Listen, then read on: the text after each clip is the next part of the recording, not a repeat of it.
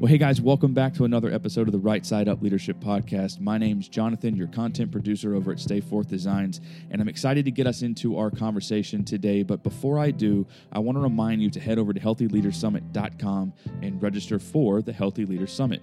Today's day 4. That means it's the last day of the summit, and we still have great content available for you. Today's discussions are all around practical leadership issues. We've got a great lineup of speakers who are all here to help you lead from a posture of health, to refresh you, to recharge you, and to equip you to lead yourself and those you care about well, not only in this season, but in the seasons to come. So do me a favor, head over to healthyleadersummit.com, hit that register button. You can make as little as a $5 donation and gain access to all of today's content. And guess what? Yesterday's content is still open. So if you're unsure of what Healthy Leaders Summit's all about, you've heard us talk about it, but you're not sure whether it's for you, make a $5 investment. You can skip on a cup of coffee, you can skip on something else, and make a lasting investment in your leadership. And if you find you really like it and you want to go back and see what you've missed over the other few days, you can grab a lifetime pass. Once you grab that lifetime pass, you'll have access to everything across all 4 days once the summit closes. So do me a favor, head over to healthyleadersummit.com, get yourself registered, check out all of today's content, and view yesterday's content before it closes. We promise you'll experience life change. You'll have some transformational moments. These talks are phenomenal. There's 40 leadership practitioners who all came together to pour into you. They've navigated the same complexities you have, the same complexities we have, and they really, really believe in getting you healthy so that you can reach more impact. So head over to healthyleadersummit.com, make that $5 donation. It'll all go towards Compassion International's We Rise as One initiative, and we will see you in the summit. We continue to talk about health and to explore different aspects of healthy leadership. And guys, today we are addressing this really unhealthy thing called cancel culture.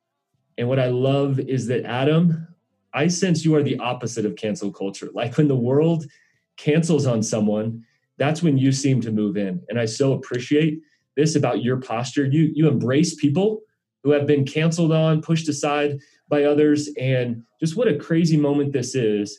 That one moment, one tweet, one soundbite can essentially get you disqualified, pushed out of people's circle of influence in many ways. And so we want to talk about cultivating that environment of grace that so much of your life, I believe, revolves around. So Adam, just to start us off, do you remember when you first developed this heart that you have for the outsider?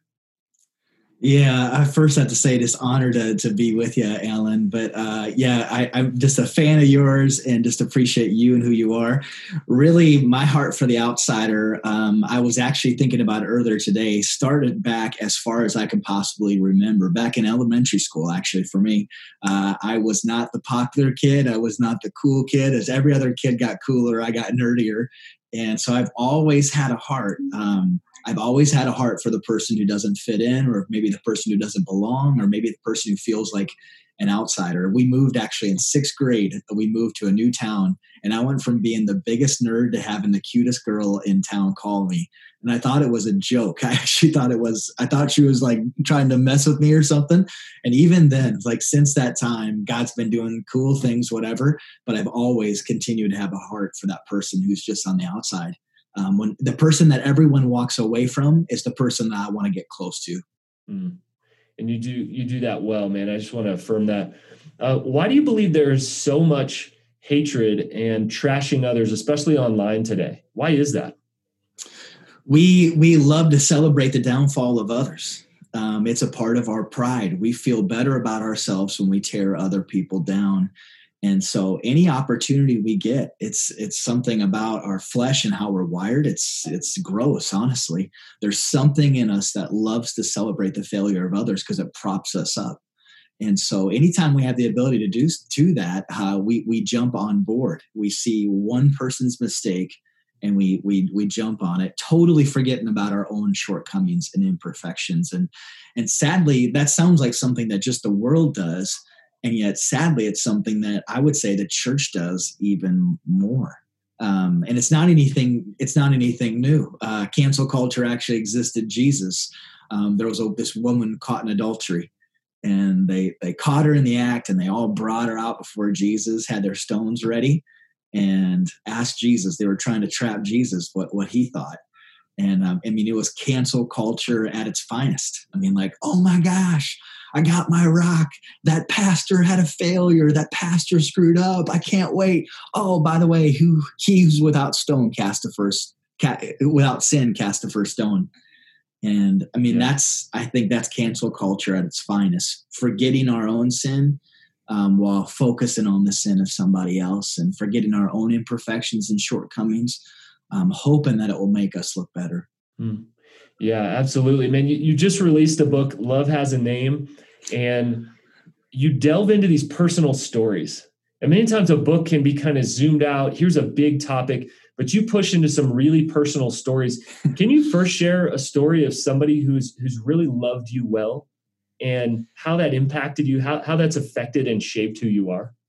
Yeah. The book is the names of 27 people who have either loved me or I've tried and attempted to love them. And when I think about two people specifically who have loved me in those moments, it's a guy named Travis and it's a guy named Tyler. Travis is a campus pastor on staff here at the church. He was my first full-time hire. And Tyler is a realtor here in Sioux Falls. He's never worked at a church. Just an amazing guy, crushed it in real estate. And a couple of years ago at the church, this will connect with pastors and staffs and even business leaders. I had to make a really unpopular decision. I had to let somebody go who was beloved, and it just wasn't a fit. I only wish I would have done it sooner. And so it was a really hard decision, and I knew it was going to cause division. I had no idea what it was going to bring my way. And I quickly found myself at a really hard, broken place, the center of attention in not good ways. And really, for the first time in my life, I feel like had my character questioned, had every part, even my relationship with Jesus questioned. And so there was an exodus of people. Sometimes we make those decisions. Sometimes we make a foolish decision and we screw up, and those things happen. But other times we make a decision that we know is right, even though it's not popular. And for either of those situations, people exodus. But for me, in that moment, it was Tyler and it was Travis who got closer to me as everyone was walking away. Many of them had only seen the good in me. Here's two guys who had seen the good, bad, and ugly inside of me. And instead of walking away, they just got closer and closer and closer. And really, during that time, for me, there was a paralyzed man in the Bible, and he's got 4 friends on his mat that carry him to Jesus. And I'm always blown away that there was a crowd of people, so many people that they couldn't get in the door, but there was only 4 people that helped. And my prayer for any leader, pastor, volunteer, follower of Jesus, staff person is that they'd have 4 people in their lives who would be willing to do anything they need to do to get you to Jesus. In those moments when it feels like you can't breathe, in those moments where you've maybe made a big mistake and you've been canceled, or you've made a hard leadership decision and you've been canceled. I pray that all of us would have 4 people who would carry us to Jesus. The coolest part of that story, and it is, Jesus basically says, their faith has made you well. Like, he points out their faith when they lower him down in front of Jesus. And we need times, I don't know, like anybody listening, sometimes when you don't feel like you have any faith left, sometimes when it feels like you're hurting so much that you can't pray. Gosh, we need people on our mat carrying us and saying, hey, God is still good. God is still faithful. God still has a plan for you. You screwed up, but it's not going to define you. You made this hard decision. I promise it's only going to make you stronger. And you can't pray, so I'm going to pray for you. Mm-hmm. And I'm going to consistently carry you to Jesus. That's so good, man. And for those, I mean, literally thousands of people listening to this, that's my prayer, is that you have somebody, because you're going to hit hard times. Maybe you already have in this season. Do you have a few people who can just muscle that mat in the air when you cannot lift yourself, you cannot continue on? Adam, can you kind of flip the script on that a little bit? Talk about when you've been a mat carrier and somebody that you've tried to love well in those really tough moments. Yeah, so I've always had this. I love that first question about when did it start? Because for me, it was, again, kindergarten. And so I've always had that heart, but it's really even grown over the last 2 years, even more so. And I think, honestly, God needed to address some pride and ego in my life. for a decade, all we saw was success. And after that, it starts getting to you. And so really through that time, now, any time that I see anybody at the center of gossip, at the center of brokenness, at the center of a stone fight, I immediately try to reach out to them and just say, hey, is there anything that you need? Would you want to grab coffee? Do you need the name of a counselor? Would you want to grab coffee? I'll pay for it. This is a safe place. I've even had spouses of pastors that have reached out to me and just said, hey, my husband, my wife works at this church. I know you've gone through some things. What would you recommend? And it's been amazing to me of how many people have started reaching out, because for many pastors, specifically if there is garbage in your life, whether it's pornography, you're doing some things you're not supposed to be doing, it's a setup for not saying it. I mean, we're positioned in a way that you can't be imperfect. You can't make mistakes, because if you do, you lose your job, you lose your career, you lose your ability to provide for your family. And so it's almost a setup. Like, I can't be real. And then even for me, again, for my heartache situation wasn't any kind of moral imperfection. And yet still I felt an insane amount of shame. I just felt like I had failed as a leader. And so I didn't want to let anybody in, because I don't want to share that I'm a failure.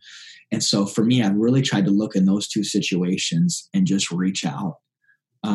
Whether it's in the worst situation where someone's taken their life, to try to reach out and minister to the family, a pastor doing that, or if it's a pastor that's struggling with alcohol or whatever it might be, or just, they lost their job, even if they rightfully so lost their job, just reaching out to that person and saying, hey, better days are ahead. And also just kind of comforting people, both in the church and also pastors. Of this last Sunday, I said, church hurts worse than any kind of hurt I've ever seen before, because you expect differently. You expect grace. And when you don't receive it, it's a really, really hard thing. And so for me, it's really almost a day-to-day thing of intentionally reaching out. I want to be with people, and I want to be a first phone call on people's worst day, not on people's best day. On people's best day, it's humbling to be on a phone call on someone's best day. I'm like, oh man, this is great. You had 10 baptisms in your service. That's incredible. Like, you got this new hire, you launched a campus, you broke an attendance goal that you had. Like, that's so cool. You released a book, your worship team released an album. Those are awesome. But for me, the much greater honor is you've lost everything. Your sin came to light. People hate your guts. You were misunderstood. People are gossiping about you. And to think that someone on that worst day would reach out to me, there's nothing better. We need more of that. If you're listening, if you have a pulse, you've experienced pain. Yeah. And turns out you're human. And yet I think many times the walking wounded, and we've talked about some of the pain of your past seasons, the walking wounded are well prepared to have that empathy that in this season God has shown you. So Adam, thanks so much for that. So There's this miracle that happens in relationship. We move from the general of knowing somebody at a distance to the personal of truly knowing their story. What is that? What happens when we move into someone's story that draws us so close to their heart? It changes everything. It's easy to stereotype, to generalize, to assume when a person is no longer a person, they're just a blur. And that's true whether it's our cashier, whether it's our coworker that we need something from. Anytime we dehumanize a person, it's much easier to overlook them, to bash them, to speak poorly about them. You get to know their story. It changes everything. It changes everything. This is true even of non-Christians. You'll see a group of guys who are talking about a woman inappropriately, of like, oh, she'll go with anybody, or he'll sleep with anybody. Yep. But then all of a sudden that same group knows that she was abused or he was abused. And you'll see that same group of guys defending them. Someone will talk about them. Hey, she's off limits. You don't talk poorly about her. What changed? You know her name and you know her story. You know his name and you know her story. I mean, it changes so much. I even just recently, this is being really candid. There was a pastor that I've always kind of just been like, I don't know what to think about them. And like, I don't know what the draw is with them, blah, blah, blah, blah, blah. I've never vocalized it. Like literally God put fire in my mouth if I ever speak poorly about another pastor. So I've never vocalized it, but I've definitely felt it in here. I connected with him last month. I got done. I was so convicted. I got off. The very first thing I did was I went to my wife, who knew nothing about my feelings about so-and-so. And I just said, I just need to confess that I felt this way about somebody. When you get to know a person's story, it changes things. That's true of other colleagues, people that are maybe competition for you. When you start sitting down with them and you get to know their story, it changes everything. And also your ability to love the person. For me, the hardest people to love, we all have them in our church. Like those people that you're just like, oh my gosh, how could God possibly make someone like you? And it's not a compliment. When you get to know when you get to know, everybody's picturing that person right now. That's right. When you get to know their story and you get to know their name, all of a sudden compassion and kindness begin to well up within you. You begin to see the image of God inside their lives. And even for me, this last weekend, there was a fella, I'm restoring a house right now. And there was a fellow who came up. It was 11 o'clock in the morning, a guy who came up who was so intoxicated he could barely stand. And he was burping literally every other second. I'm like, okay, this is going to get ugly pretty soon. And so barely standing, but I just asked him, about his kids. And even though he was totally intoxicated, he ended up telling me about his son. And in a matter of seconds, I was heartsick for both this dad and also his son. Just by hearing that glimpse, he went from being just another drunk guy, like, don't puke on my lawn. Like, you're like, to all of a sudden, like, man, that guy's made in the image of God and God's not done with him yet. And even now he's not outside the grace of God. And if he decided that it was rock bottom and he needed Christ and God help, like God could change him, radically change. He could make him brand new. And it all changed because I got to know his story a little bit. And so for me, anybody that you are quick to kind of in your soul, even if you don't say it, belittle or judge or overlook or treat like a piece of machinery instead of a person, maybe that's even your staff. You've started treating them like robots instead of humans. And I've been guilty of that myself. I'm passionate about the gospel, passionate about telling people about Christ. And that's one of my struggles is I start looking at people as like, what can you do for even the kingdom of God, by the way? What can you do for the kingdom of God instead of being like, no, you're a person with a soul. What's your story? And it just begins to change how you treat them, how you think about them, how you lead them, every part of it. Can you leave leaders with just a few things to get really practical? We're in a divided season right now. We've come from a really hard season. We don't know exactly what's ahead. This is election year. 2020 has not been what any of us had expected. So what are a few practical things leaders can do when we feel like leaning out to actually lean in and love others well right now? Oh, that's a great question. I think a couple of things. It might just be as simple as grabbing coffee with somebody who thinks differently than you do. Maybe specifically another pastor or a person from another church that you know is on the other side of whatever issue it might be. And just, hey, I want to grab coffee with you. One of the coolest relationships in my life, if there was a competitor in town, he's really the only pastor that I consistently grab coffee with. And we're actually on the very same page theologically. So we're not different in this way. But you grab coffee on a regular basis, it makes it impossible to feel those feelings of division. And that's not even on a hot button issue of any kind. Again, we're very similar. But I think just grabbing coffee with somebody and hearing their story, that person who gets underneath your skin, there's certain people that it's wise to have boundaries with. They're just toxic people. Maybe be tread lightly there. But the person who's just different than you, they got a level head. They just think very different than you. That's a person that you should befriend. Another question for us would be, and this will reveal so much about our words and our attitudes. Do people who think differently than us still want to be friends with us? Wow. And what are we doing that people wouldn't want to be friends with us? That's great. Like, because I think Jesus was so good he was such a balance of grace and truth that even people who lived completely different than everything he stood for were drawn to him. I mean, all the time, the tax collectors and sinners are like trying to get as close to Jesus as they possibly can. Is that true of you? Is that true of me and of you and of everybody listening? If it's not, some things have to change. You might have the greatest theology ever, but gosh, your life, which is much more important than your theology, is not like Jesus. And so I think that's the second thing is, are people wanting to be my friend? Not just acquaintances, not just I'll put up with that guy, but I want to be friends with Adam because I know he's a bridge builder.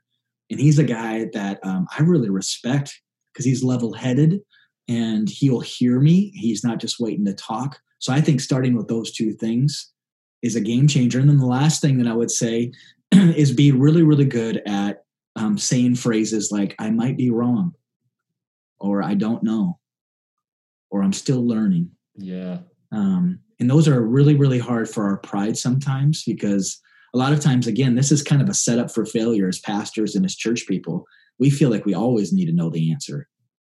I've never felt more clueless during this time with everything from COVID to George Floyd to whatever is next.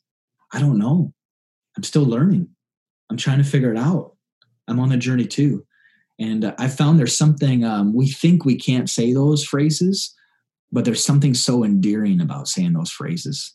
And relieving to us, freeing to us that we don't have to have it all figured out. That's right. And that's a gift to others. The pressure. When you say that, suddenly it's a gift that others don't have to pretend. Because that's what it is, pretending that we have it all figured out. Adam, that's so good, man. So practical. And we're leaving all these interviews with this final question, which I'm calling the 2030 question. So in 2030, what do you hope people say about how you and your team navigated through 2020? Oof, great question. Honestly, I think it's a question I've been thinking about a lot when it comes to the end of my life. So I think this is maybe not just 2020, but maybe my life. What I hope they say about me personally is Adam was imperfect in so many ways. He was the first person to admit he was far from perfect, and yet he loved me so well. And maybe in 2020, he disagreed with me. I know we were on different pages. We had different thoughts on things, but he loved me so well. And I was a small church pastor, and he pastored this church over here that had a few people at it, and yet he loved me so well. I think for me, that would be success in my eyes, is just that I would love people so much better off stage than I do on stage, that I would just, my neighbors would say, but he loved me so well. My wife and my kids, but he loved me so well. He was imperfect. Gosh, last night he was kind of grumpy, but he loved me so well. I think that's the phrase that I would love to hear from people, is just that somehow, some way they saw Jesus inside of me.